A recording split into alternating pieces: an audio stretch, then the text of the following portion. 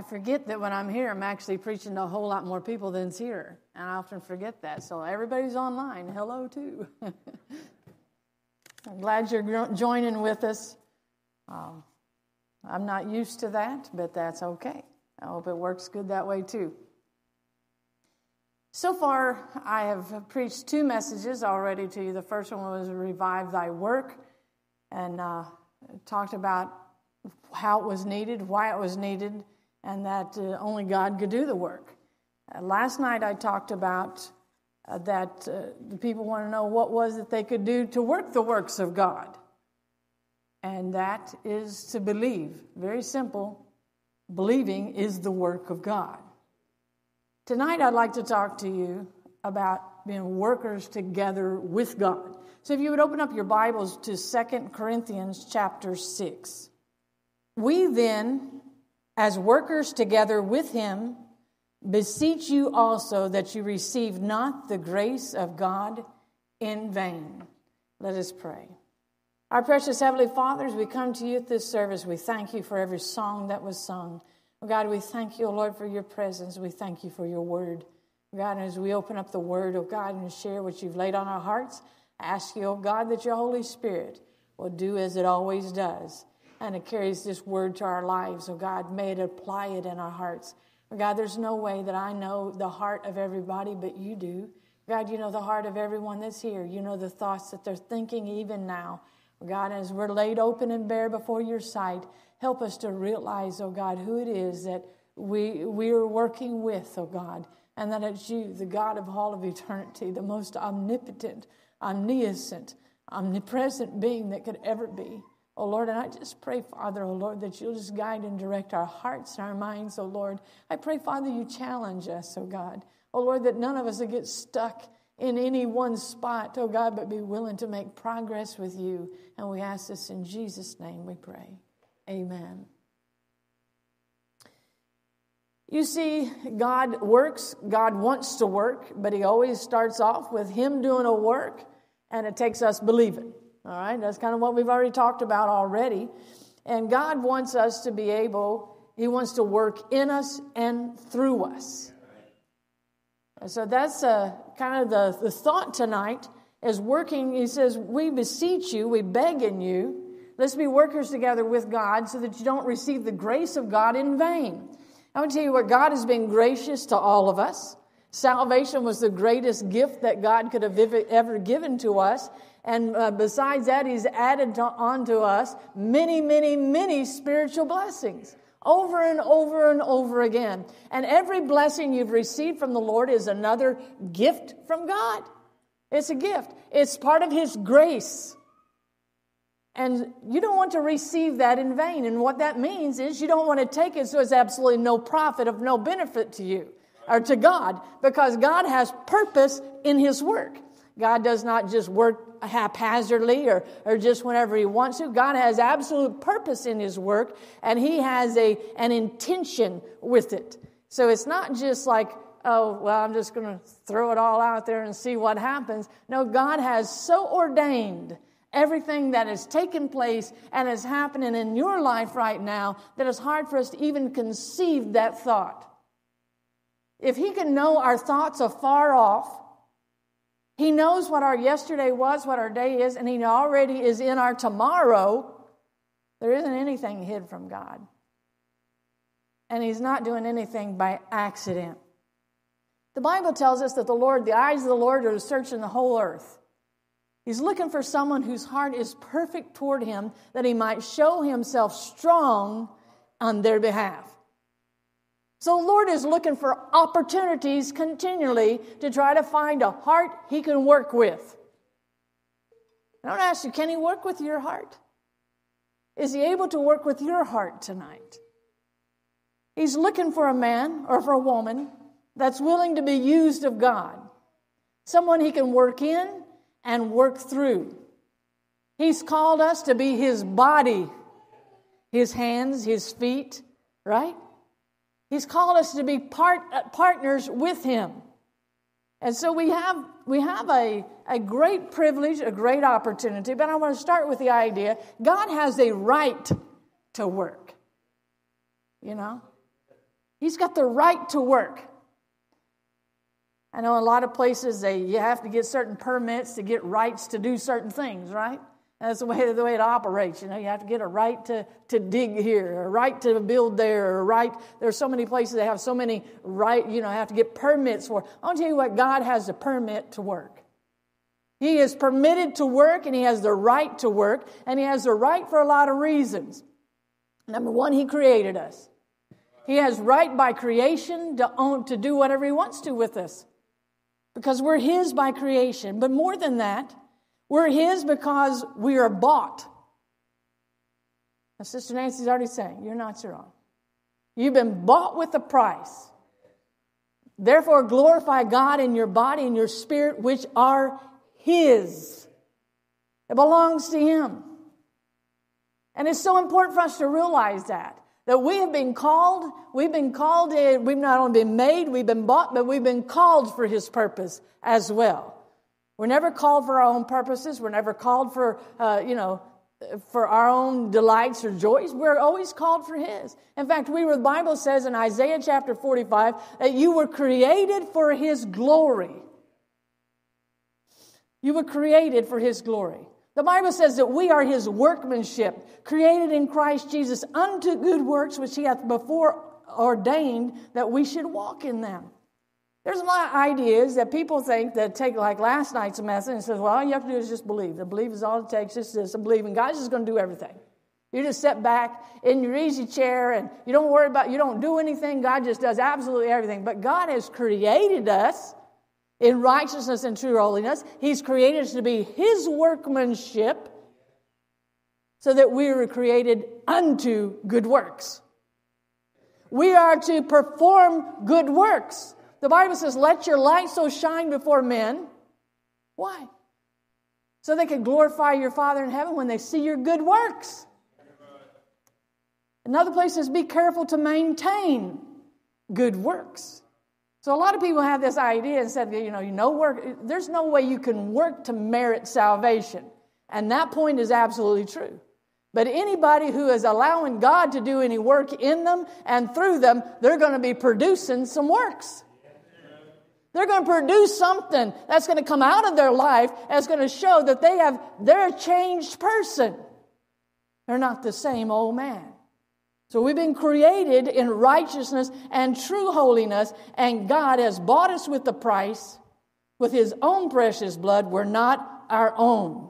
He's called us to His missions, to His purpose, for His ambassadorship, for the ministry of reconciliation.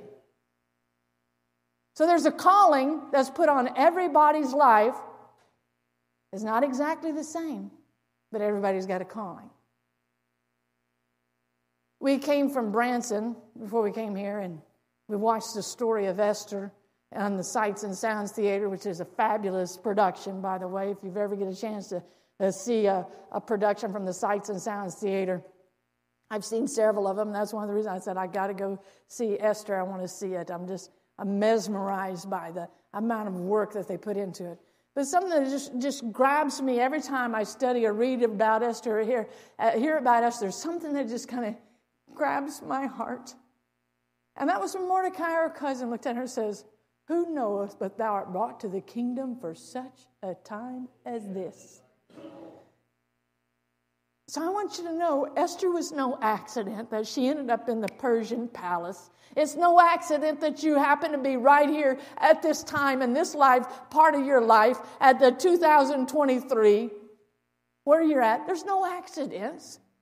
God has chosen you and has chosen me to be at this time and this place in history on His purposes, His agenda, His plan.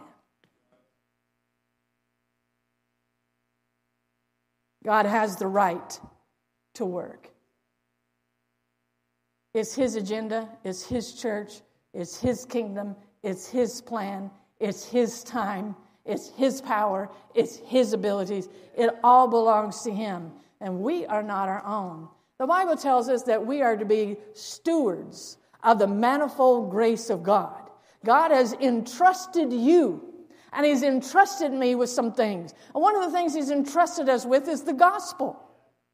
We've been given and entrusted with the gospel. He's entrusted you with time. He's entrusted us with with the Spirit of God. But it all belongs to Him. It's His. And it has to be used for Him. He's not going to allow anybody to abuse the privileges that we have in Him. He's not going to allow you to do that. You know, God works in us, and He wants us to work with Him. Jesus said, "My Father worketh, and hitherto I work." So what was He saying? He said, God is at work, and I'm busy doing what God wants, what God's working. I don't know if you've ever thought about that, but God's at work in your life too. A lot of times we don't operate with the Jesus mentality on that one. God's at work in my life, and I'm treating it like it's a wire brush ordeal. I'm just getting wire brushed as a Christian, you know. He's always having to clean me up, but I always have to have the wire brush treatment. I'm always between a rock and a hard place. I know God's at work somehow, but I'm just between the rock and the hard place. Well, I know God's at work and God's working on me, and I just keep finding all where I keep failing. I just keep failing. Yeah, God's at work on you. It's true. God is at work. But I'm going to tell you what, we can make that easy or we can make that hard. Jesus said, you know what, my Father's working, and that's good. I'm going to work right along with Him. I'm going to work it too. And so we need to have that same attitude. My Father's working, and I'm going to work too. Hitherto I work. As God is at work, so the Son also is at work. And I want to ask you why. Why is the Son and the Father at work together like that? I mean, couldn't the Son just go off and do his own thing and the Father do his own thing? They can't, and they won't. And I'll tell you why. Because the Bible says God was in Christ. So when God was inside of Christ, working in Christ, it caused Christ to work with God's works. You follow me? Jesus went on and He prayed, Father, that they may be one, as we are. He says, as you are in me, and I want them to be in me, and me in them, He says we're to be one. He has a special purpose in that. Is that as there's a oneness within us, that there's something would work out of us that the world may believe.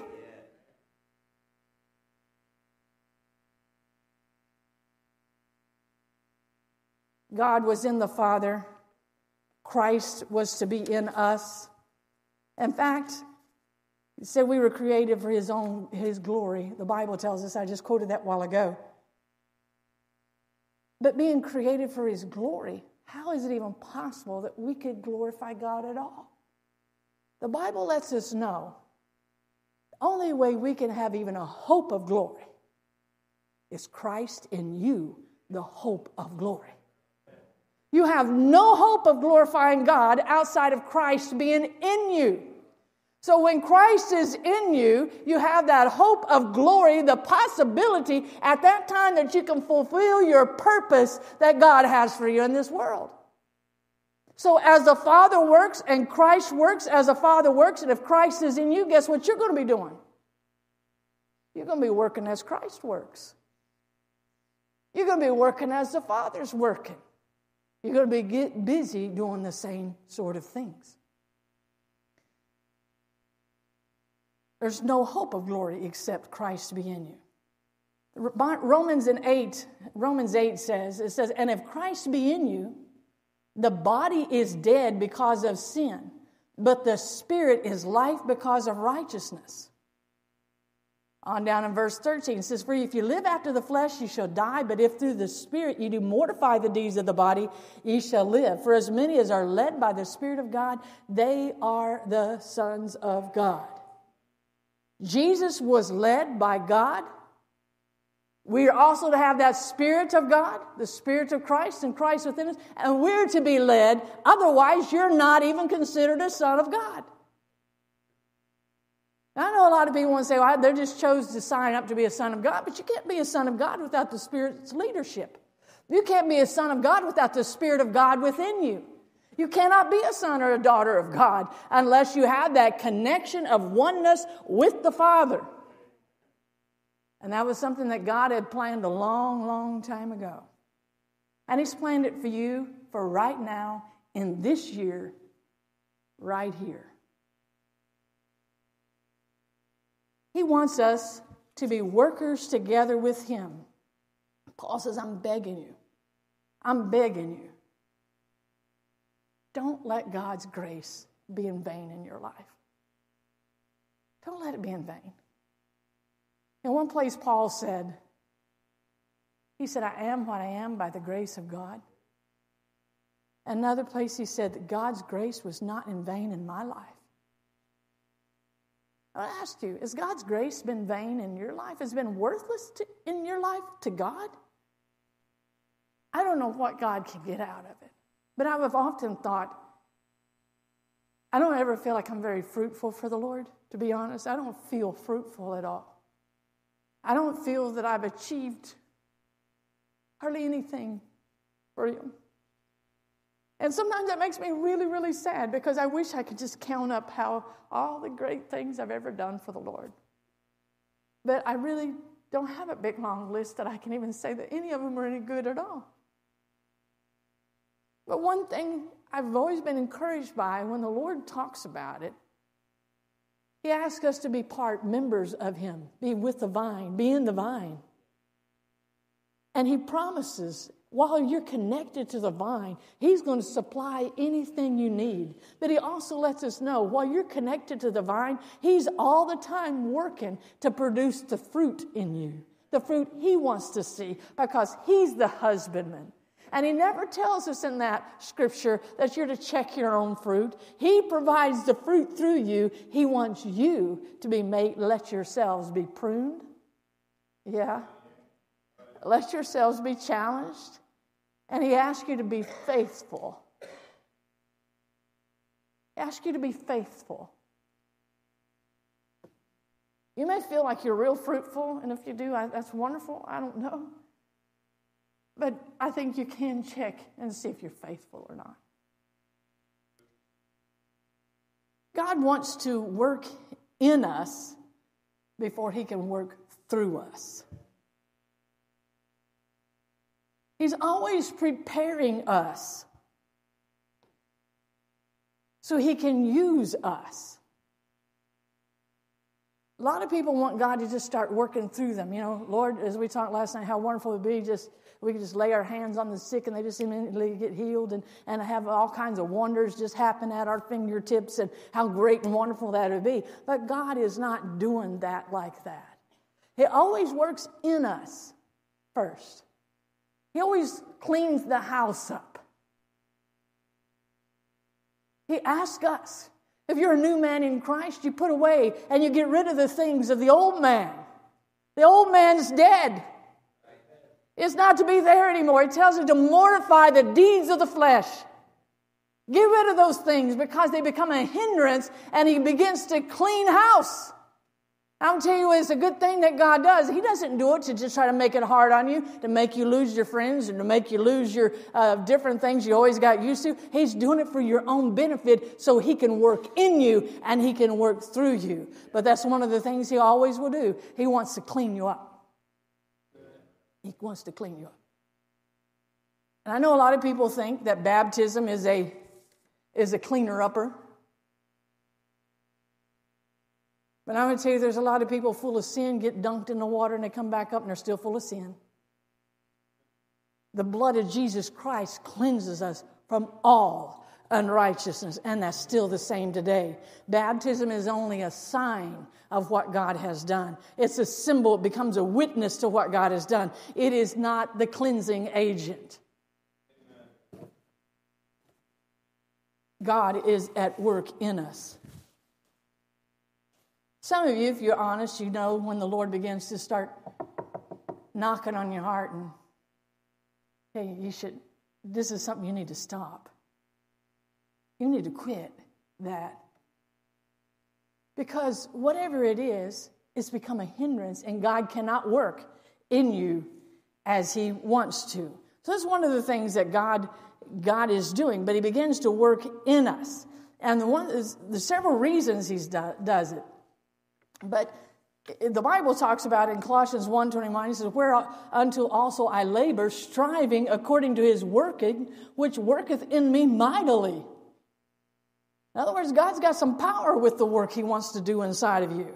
And sometimes you feel it with a real heart thump.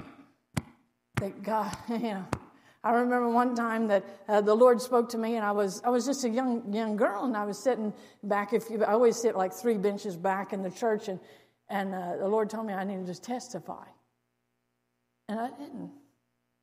I was too scared. I didn't want to stand and testify. God, I'm just 14,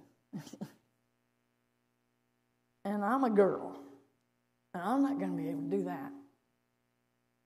And so I didn't. But I'm going to tell you what, it didn't take very long. That old heart was going.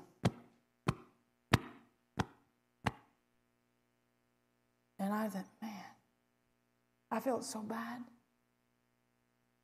And I don't know why it came to me, but it's like, it's the same as killing somebody to dishonor God like that. I felt like I had murdered somebody. And I thought, have I actually put you to an open shame? Have I crucified the Son of God again?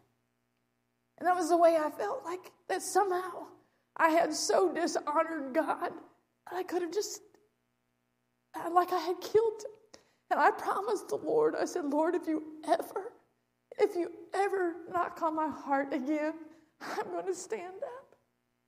I'm going to stand up. I don't want that no more. I want to know that this vessel can be used of you. God likes to work in us, and he works in us mightily. He will work in you mightily. In Philippians, it tells us in 1:6, it says, being confident of this very thing, that he which hath begun a good work in you will perform it unto the day of Jesus Christ. Oh, God is very solicitous about his work.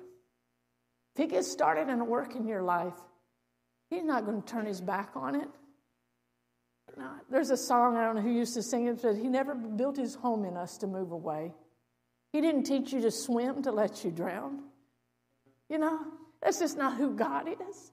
God doesn't just start a work and say, I want to draw you to me, and the next day or so say, oh, it don't really matter. I want to tell you what, he never has. Even when you've disobeyed him, he'll run after you. Surely goodness and mercy shall follow me. He said, it's going to chase me. It's going to stalk me down. And God's goodness always leads us back to repentance. I often think of Jonah, you know. If there's anybody who had been pretty much neglectful of the work of God, it was Jonah. He didn't want to face up to it. He didn't want to get involved in it. He didn't want to do it. He just didn't want to have it. He wanted to run away from it. He did not want to have a part to do with that because he's like, no. Let me go anywhere, God. Not to them stinky, filthy Ninevites. And he might have had lots of reasons why he didn't want to go down there. I don't know. They might have been good reasons. But you know what? It didn't really matter because God had started a work.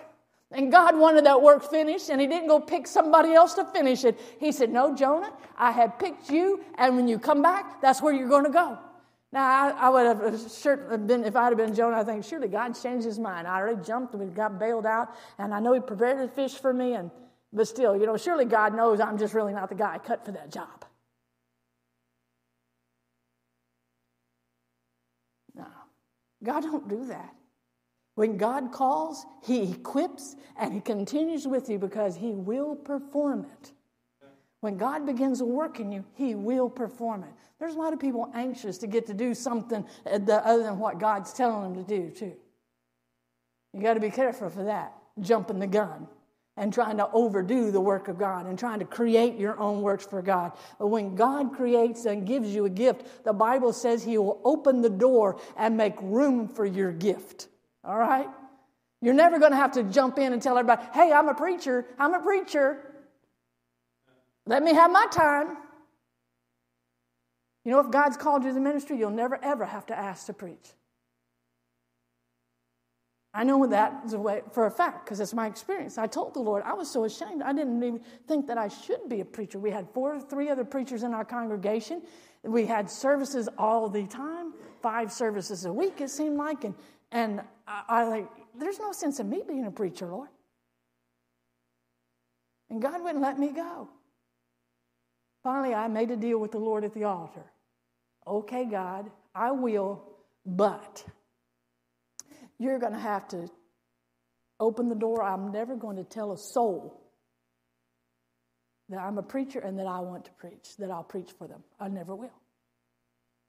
And I thought I'd thrown the ball back in God's court and it wasn't nothing going to happen. It was a quiet, silent prayer between me and God. But I want you to know, when God starts a work, he doesn't stop until he gets it done. It was in 2 minutes of making that prayer at the altar on a Saturday night that the pastor came to me and said, I want you to preach in the morning. And I'm like, all of a sudden, all this goes through my head. And I said, Lord, that's what I told you I would do. So, yes, I would do it. But I didn't tell the preacher yes. I just said, I'll pray about it. And I did. I prayed all night because I scared myself to death that God actually come through, and God was really real that way. And he came through, and he did. And it has ever since. I have never yet told somebody, and I think the closest I come to it was when Brother Tony lost his wife. I called him and said, if you want me, come help you. I'll do my best to come, but I was too sick, and I couldn't make it, and I wanted to come help him. But that's the closest I've ever told anybody in 30-some years that I would preach. God knows how to make a room for you if you're supposed to be there. But you also have to be willing to be anything and do anything he wants you to do. I told the Lord I'd be willing to be a clown for him. Now that's serious. I'd be a clown for you, Lord. I was scared of preaching. I said, I'll be a singer and I'll give all my money to you, God. I'll be a missionary. I don't know why I thought that was different than preaching. But I'll be a missionary. But God, don't put me into preaching. I would tell you what, God will keep after you. If he has something for you to do, he'll keep after you. He'll remind you again and again. Remember back when I laid it on your heart? Remember back when I talked to you when you were a young person? Remember the other day? He'll keep reminding you because God has an intention to finish his work that he begins in us. The Bible tells us also in Philippians, there after he says that he's going to work a work in you, over in chapter 2, it sounds a little different. It sounds like this, chapter 2, verse 12. Wherefore, my beloved, as ye have always obeyed, not in my presence only, but now much more in my absence, work out your own salvation with fear and trembling. There's a lot of people think, I just get to work it out how I want to work it. Until you read the very next verse, it says, for it is God which worketh in you, both to will and to do his good pleasure. What's he saying? God begins a work in you in Philippians chapter 1. Chapter 2, he wants you to let that work out of you. So what God's worked in, he wants you to let it work out, and he wants you to let it work out according to his will and his pleasure. Not my will and not my pleasure. It's his will and his pleasure. But God's got a work he's got. And there's no accident. There's no accident for each one of you who are here tonight and everybody who's even listening in that God has not had you listen to this tonight on purpose. It's God. So I want to ask you, do you know how God does do his work? What he's doing in there? I'm going to tell you what he does. He works through the Word of God. He works through his Word. His Word gives us strength. His Word gives us a washing. His Word gives us direction. His Word, he works through his Word all the time. A lot of times you might not even realize it, but there will be a word that God wants you to grab a hold of, and you'll grab a hold of it in your spirit, and God is working through his Word. There was a time I was going through a really hard time, and And the Lord sent me to Colossians chapter 1, I think it was verse 11.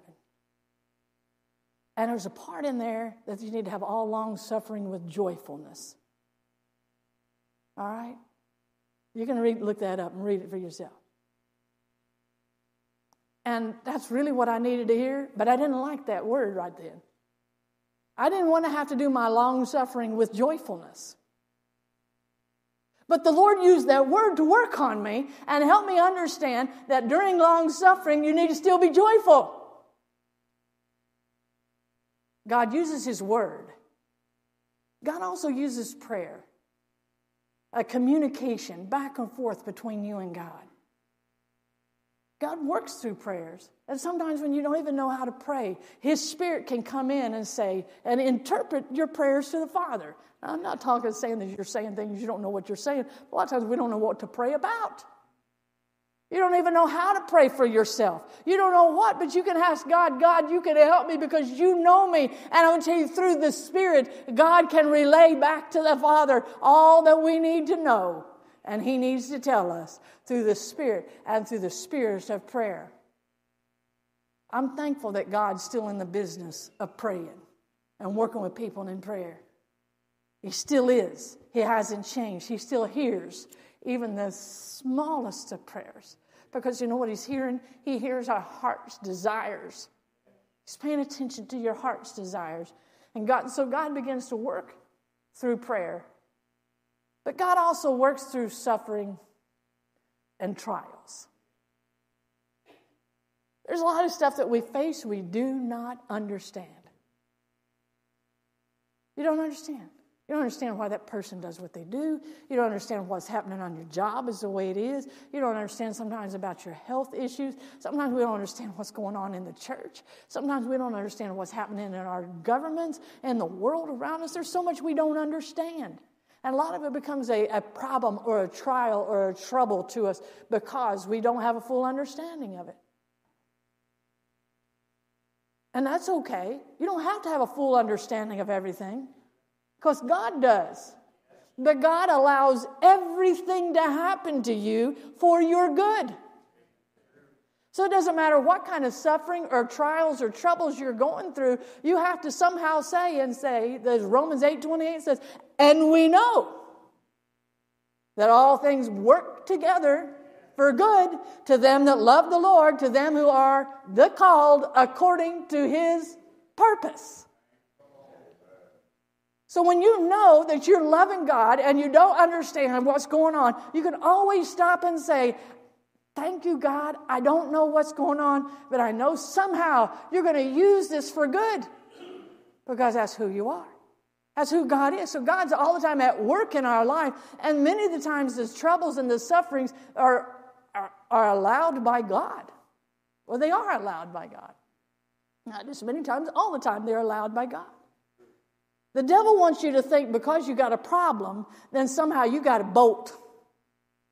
You got to run. You gotta make major decisions. You gotta change the course of your whole life. You got a problem. It's time for a divorce. It's time to quit this job. It's time to leave this church. It's time because a problem come up that you don't know how to deal with. But many times the problem is God allowing it to happen to show you who you are and help you learn to trust in Him. He says that after you've suffered a while, make you perfect, strengthen, establish you. In other words, God has a purpose as He works in us through the sufferings and through the trials and the problems that you have. Sometimes you don't understand, why does this kind of thing keep happening to me? Well, is God saying you haven't learned that lesson yet? You haven't learned that lesson yet. And you might not think there's a lot of lessons you got to learn, but there are a lot of lessons. There's a lot of lessons I learned, and I'm still learning a lot of lessons. Wasn't too long ago, I was having some kind of a problem, and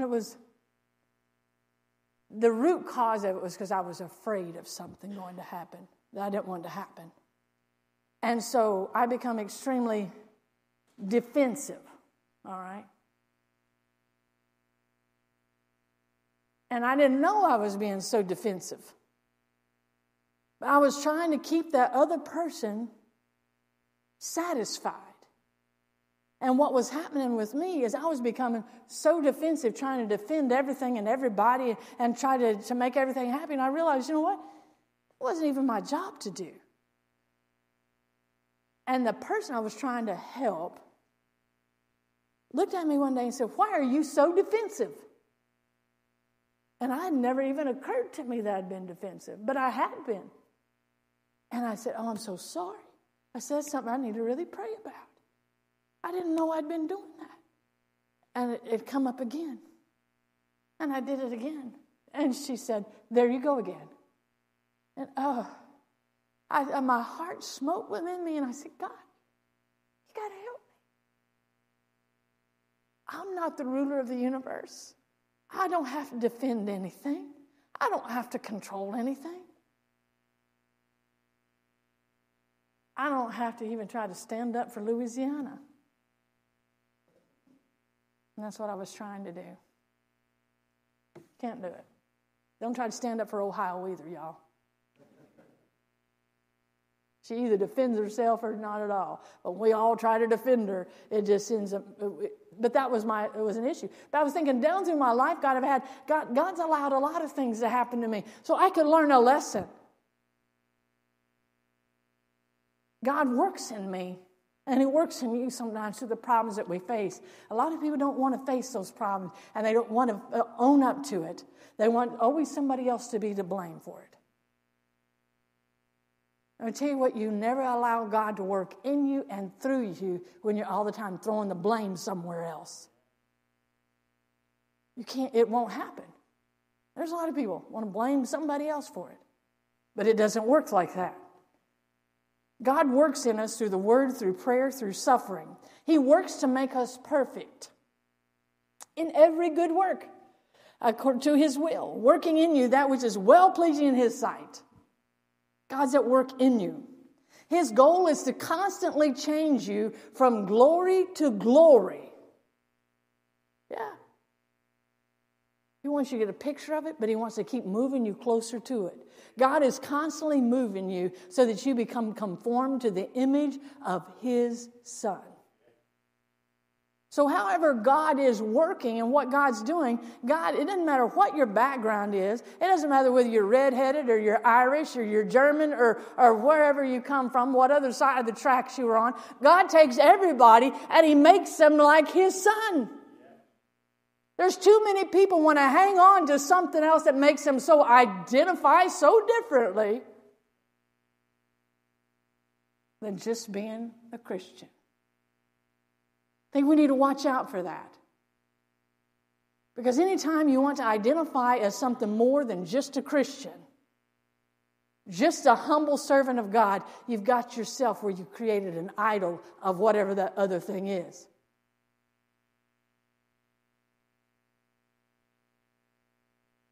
It's just Jesus is all that really matters. And I can name a lot of different things that people get into and think, oh, this is what it's all about. This is what it's all about. But what happens, that other thing takes them away from God. I've seen people who think, cowboy church is the thing, We're going to go to church because it's cowboy church. I want to tell you what, if you're a Christian whether you're a cowboy or not. Other people say, no, I just want to go to bikers church, the bikers. I'm a biker.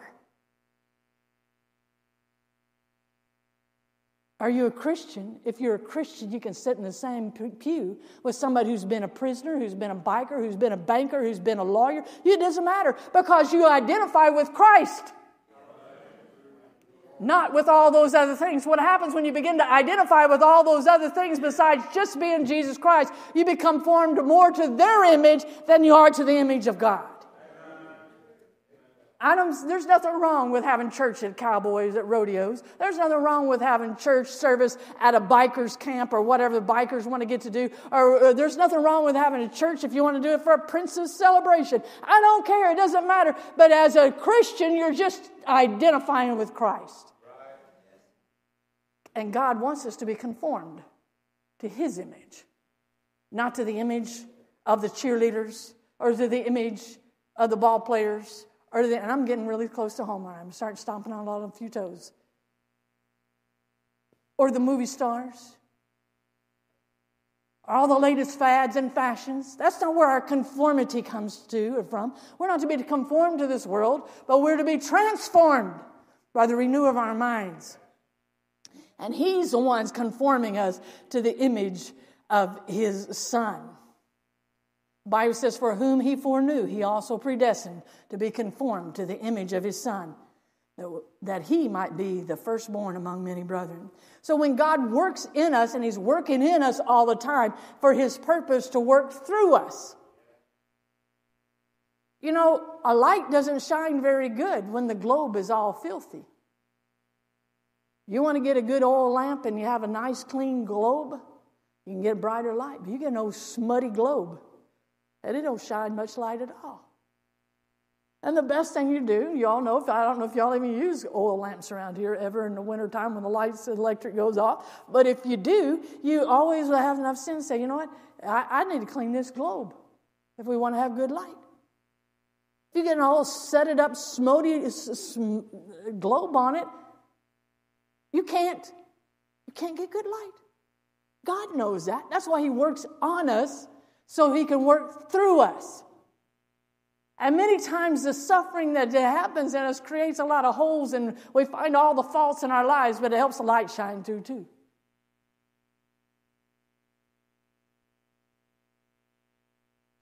Let God do His work. When God works in us, He prepares the place for us to work through us.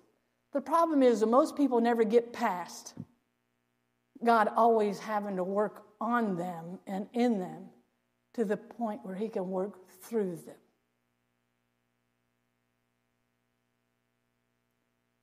They have become so myopic, so self-focused. And then they don't allow God any cooperation on their part. When we have become so self-absorbed and so self-centered and so overwhelmed with self. And sometimes it's not about just having a big ego. Sometimes that's a problem. I'm just too good for those people. If they only knew how smart I was, how good I was. That's usually not the problem of any person who claims to be a Christian. They would never say those words. But the devil used the backside of the same pride, and he says, you're so pitiful, nobody wants to hear you. It's just the backside of pride. It's still self-focused. But some people have become so self-focused that that's all they think about all the time. We all got problems. We all got things. But I'm going to tell you what, Jesus Christ needs to be the Redeemer and deliverer of my problems so I can let Him shine through me. For whatever my hang-ups are, whatever my issues are, I got to hang them up and give the issues over to Him. And He can do something through me. He wants to shine out through you to the world, and He's ready to show His power to the world. He wants the world to know of His saving, of His healing, and His keeping power. See, most of the world doesn't know that. A lot of the world understands, the Christian world understands, they talk about conversion and what they call being saved as kind of an initial experience. And they think that that's it. But those of you who have been raised with the truth and have studied the Word of God and you've been allowing God to work in you, you know that there is a continual progression of God's work in your life. And He wants to. And He wants to. The world needs to see it. The world needs to know it. Not that we're all the time being delivered from sin. That should never keep happening. But we should always be growing in grace and in the knowledge of our Lord and Savior, Jesus Christ. Jesus said,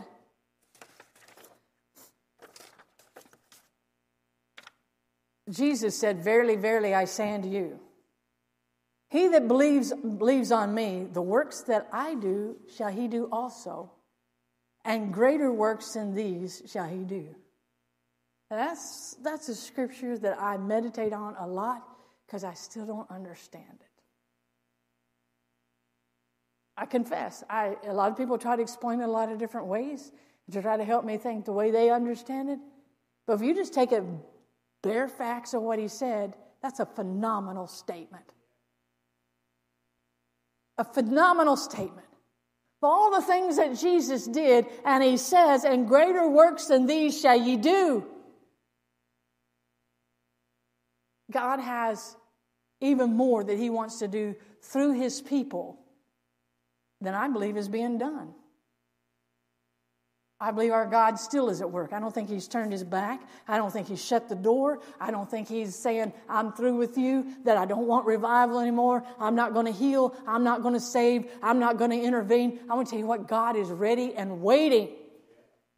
He's waiting for that humble and that contrite heart that's saying, Lord, we need you. Lord, we want you. We want you to revive us again in the midst of all these years. We want you to show your power. We want you to show yourself strong. And we believe you can. We want you to, Lord, work through me. Work through me, Lord. You see, as I said earlier, a lot of people want to sit back and say it's just all easy believism. But in all of God's work is there two parts. There's his part and there's your part. See, a lot of people get their doctrines all messed up because they're trying to figure out all the parts that they have to do. They're trying to do God's part. And you can't do God's part. And God won't do your part. See, years ago, and I've always just half tell the story, but I hope I can tell it clear enough. Years ago, there was almost a division in our church over my testimony of salvation because I claimed to have gotten saved and God called me into the ministry. And, I told what happened to me. And some people say, tell us of your sanctification experience. We want to hear it as we've told it. And so some people say, God did this work, and then when did he fill you? When were you sanctified? Well, anyway, it became a big issue, and I had a big talk with my dad, and I didn't know about it till later, but several of the people was really upset because it looked like I was perhaps preaching and not having gone through the two works. So it really bothered them. Well, naturally, it bothered me too because I was just a young kid. I didn't even understand any of that. So I went to the Lord and I said, God, I need to know. I need to know what your truth is and what the word is. I need to know for myself. I don't want to be missing anything. I want all you want from me. And the Lord told me very clearly, there are two parts. I said, okay. He said, there's my part and there's your part. He said, when you do your part, I do my part. That was simple enough for me. And I realize that's the way God works all the time. He expects for us. He has the gift of eternal life, but there's a part we play for that, right? You got to believe.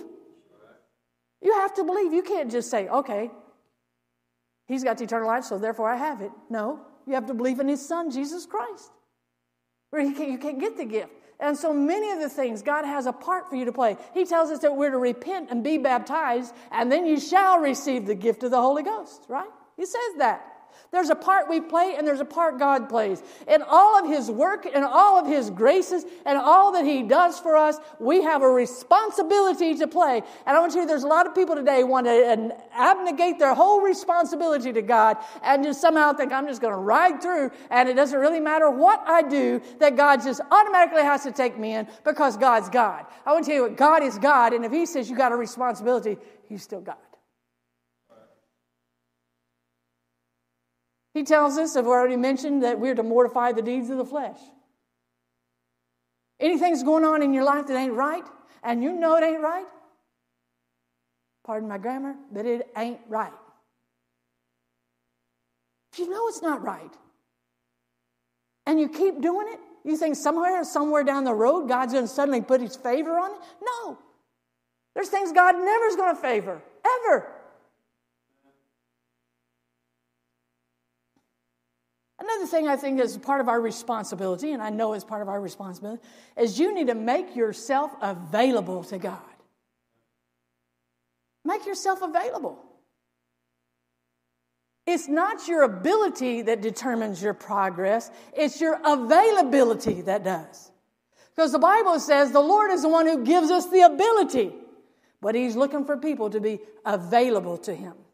The Bible says the righteous man, the fervent prayer of a righteous man availeth much. You know why? Because the man has made himself available to the Lord.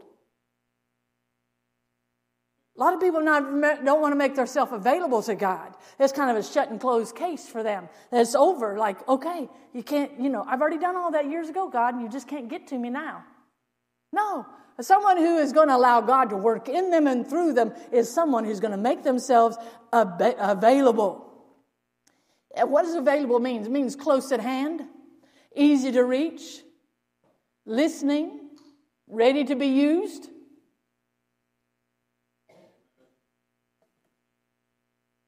Here am I. Send me. That's available. Anything you need? I heard someone, I don't know who it was, come to Brother Tony and say, anything you need, Brother Tony. Anything you need during the course of this revival, you let me know. I was thinking, man, I need that man in my church. God needs more of those people. Anything you need. Someone told me the other day, they called me, it was about here, and they said, listen, anything you need. Anything. You want to eat at 11 o'clock at night, you call me up, I'll bring you food to you. That's someone who says, I'm ready, I'm listening, I'm available. But we need to do that to God too, right? God, whatever it is, it doesn't matter what it is. A lot of people say, well, I can't, I don't have the abilities. It's true. You might not have a lot of abilities. But I'm going to tell you, God's always taken people who didn't have any. Moses couldn't even talk right. Yet God called him. Gideon felt like he was the lowest in his family and the least of all the tribes. God picked him. Joseph was the brother that nobody liked. God singled him out. I want you to know it's not because of who you are or what you can do that makes God want to use you. It's because of your availability to Him. You see, there's a lot of people have allowed things to hinder their availability. And some things, and I'm trying to be quick, but too much self-focus. We've already mentioned some of that. They can't get over themselves, so therefore they're just so wrapped up in themselves. They can't get over themselves enough to be made available to God. A lot of people have an overcommitted lifestyle. I mean, there really is no time for God. Because they've just got every minute packed up. Every day, every hour, everything. They don't even think that maybe God has a right to tithe of your time. They think, well, I tithe my money. But what about, does God have a right to your time? Any of your time? But it hinders the ability you to be able to be available to God because you get yourself so tied up, being overcommitted. And I think, too, forgetting your purpose. And that's easy for us to do. We got our list. We're going to Lowe's. I'm going to the Walmart. I've got my list. I got my focus. This is what I'm supposed to be doing. I'm supposed to be getting groceries. And I can't see this person over here that God wants to speak through me to. Because my focus, I think my purpose that day is I got to be at Walmart. But I'll tell you, so many times we as Christians, we forget our purpose. We forget our purpose when we're at family reunions. We forget our real purpose when we're on the job. You forget your real purpose when you're at school. Perhaps you forget your real purpose when you're driving down a crowded highway or you're meeting people at Walmart. What's your real purpose? I'm going to tell you what that makes people, when people forget their real purpose, they don't make themselves available to God. They can't. Not only available, but I think you need to be committed. in the good times and in the bad times, with all your time and with all your talents. Everything that you are, everything that you have, everything that you hope to have, everything you hope to be needs to be entirely committed to the Lord. Otherwise, God can't work with you. If you say, no, God, I'm going to hold this back for me. I want to tell you what happens when you do that. Every time you have committed a crime against the Almighty, and you also have destroyed your own credibility with God, but you've forfeited your victories.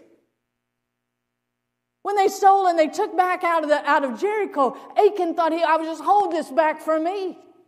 But he actually destroyed his whole family with that. Ananias and Sapphira that fell down dead. They thought, well, it's okay. We can keep back part. We'll tell them we'll do the other. It's just a small lie. But they lost their lives over it.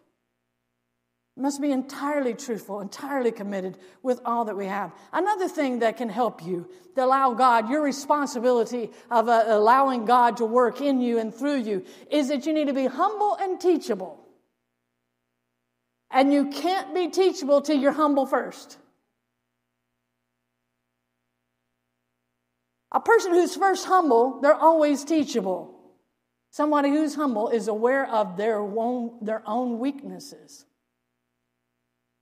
They know what their own tendencies are. People who feel like they don't have any major weaknesses, I want to tell you, they're not a very humble person. If you really know who you really are and what your weaknesses are, you got to start there. You got to start there. You're conscious of your blind spots. A lot of people think they see, they know everything. There's nothing that they don't know. You talk to them, they'll let you know.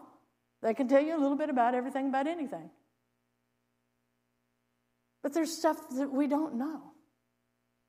And that's okay. Be honest about it. Be willing to listen, to learn. And whenever you make a mistake, own up to it. Man, I failed. I wish I'd have prayed more before I said that. I wish I'm going to do better. But you could own up to it. Don't throw off the blame to somebody else or try to cover it over like it never have happened. Everybody's smarter than that. Own up to it. Someone who's slow to speak and quick to listen is a humble and teachable person. Being humble and teachable also means that you're not easily offended when you're corrected. Ouch. This one girl told me, she said, I don't care. I don't care if they don't like me, and that's okay. Everybody don't have to like me, but they don't have to tell me about where I did wrong. Like, okay? Like that was the epitome of the worst thing that somebody could do, as they went up and told her how she shouldn't have done whatever. I'm going to tell you what, if you're being corrected and you want God to work in you and God to work through you, take it as a blessing. Take it as a blessing. Be willing and be obedient to anything God says, anything God suggests.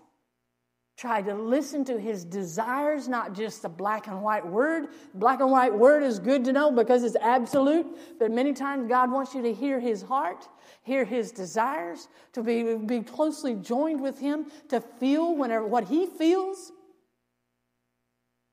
See, sometimes we don't feel what God feels. You know, when God looks at a sinner, God still loves them. And He desires to forgive them. And sometimes we don't feel that forgiveness. But if we want to let God to work in us, we're going to have to be willing and obedient to let God, to listen to His heart, to listen to how God feels about something. I know it might be lengthy and a lot of things being said tonight, but I honestly believe that if your heart is really saying, I want God's work to be done in this church and in me, I'm going to do this. I'm going to do this. I'm going to let Him work. God wants to. I have no idea what all God could do. The Bible tells us, and I'm going to close with this scripture. It says, but as it is written, eye hath not seen nor ear heard, neither have entered into the heart of man the things which God hath prepared for them that love him. What could God do? I ended the sermon last night with this thought. What could God do with people that were totally surrendered, fully believing on him? What could he do? What could he do? He's still the same God. He still can heal any disease. He still can create anything that needs to be created. He still can foretell any event. He still can give protection with angels wrapped all around you. He still can do absolutely anything he's ever been able to do. He's still able to do it today. He's still able to save to the uttermost. He still can. And God still works and still wants to work, and he wants to work through you. But sometimes we're going to have to allow our heart get broken up a little bit. We're going to have to let ourselves get humble a little bit. We're going to have to make ourselves a lot more available to him so he can. So he can. I don't know if you've ever taken out the time to say, Lord, use me. Use me. Let myself get out of the way. Help me to fix whatever my personality problems are. I can get over myself. I really can care rightly for other people like you do, Lord. I believe that's the cry of every true Christian's heart. They don't want to just keep going through the motions. They want it to be real, a real relationship, something really happening with God really at work. He still can do all he's ever done. Brother Tony. Let's stand together as we sing a song in closing. God knows where you're at, and God knows the messages and why they sent them, and why he gave them to me as he did. And I believe that there's a reason for it. Maybe not your typical message for a revival. And maybe I preached too long to wear you out. I don't know. But I thought about preaching all of them at once because the Lord gave them to me all at one time. And I thought, Lord, this is going to be a 4-hour sermon.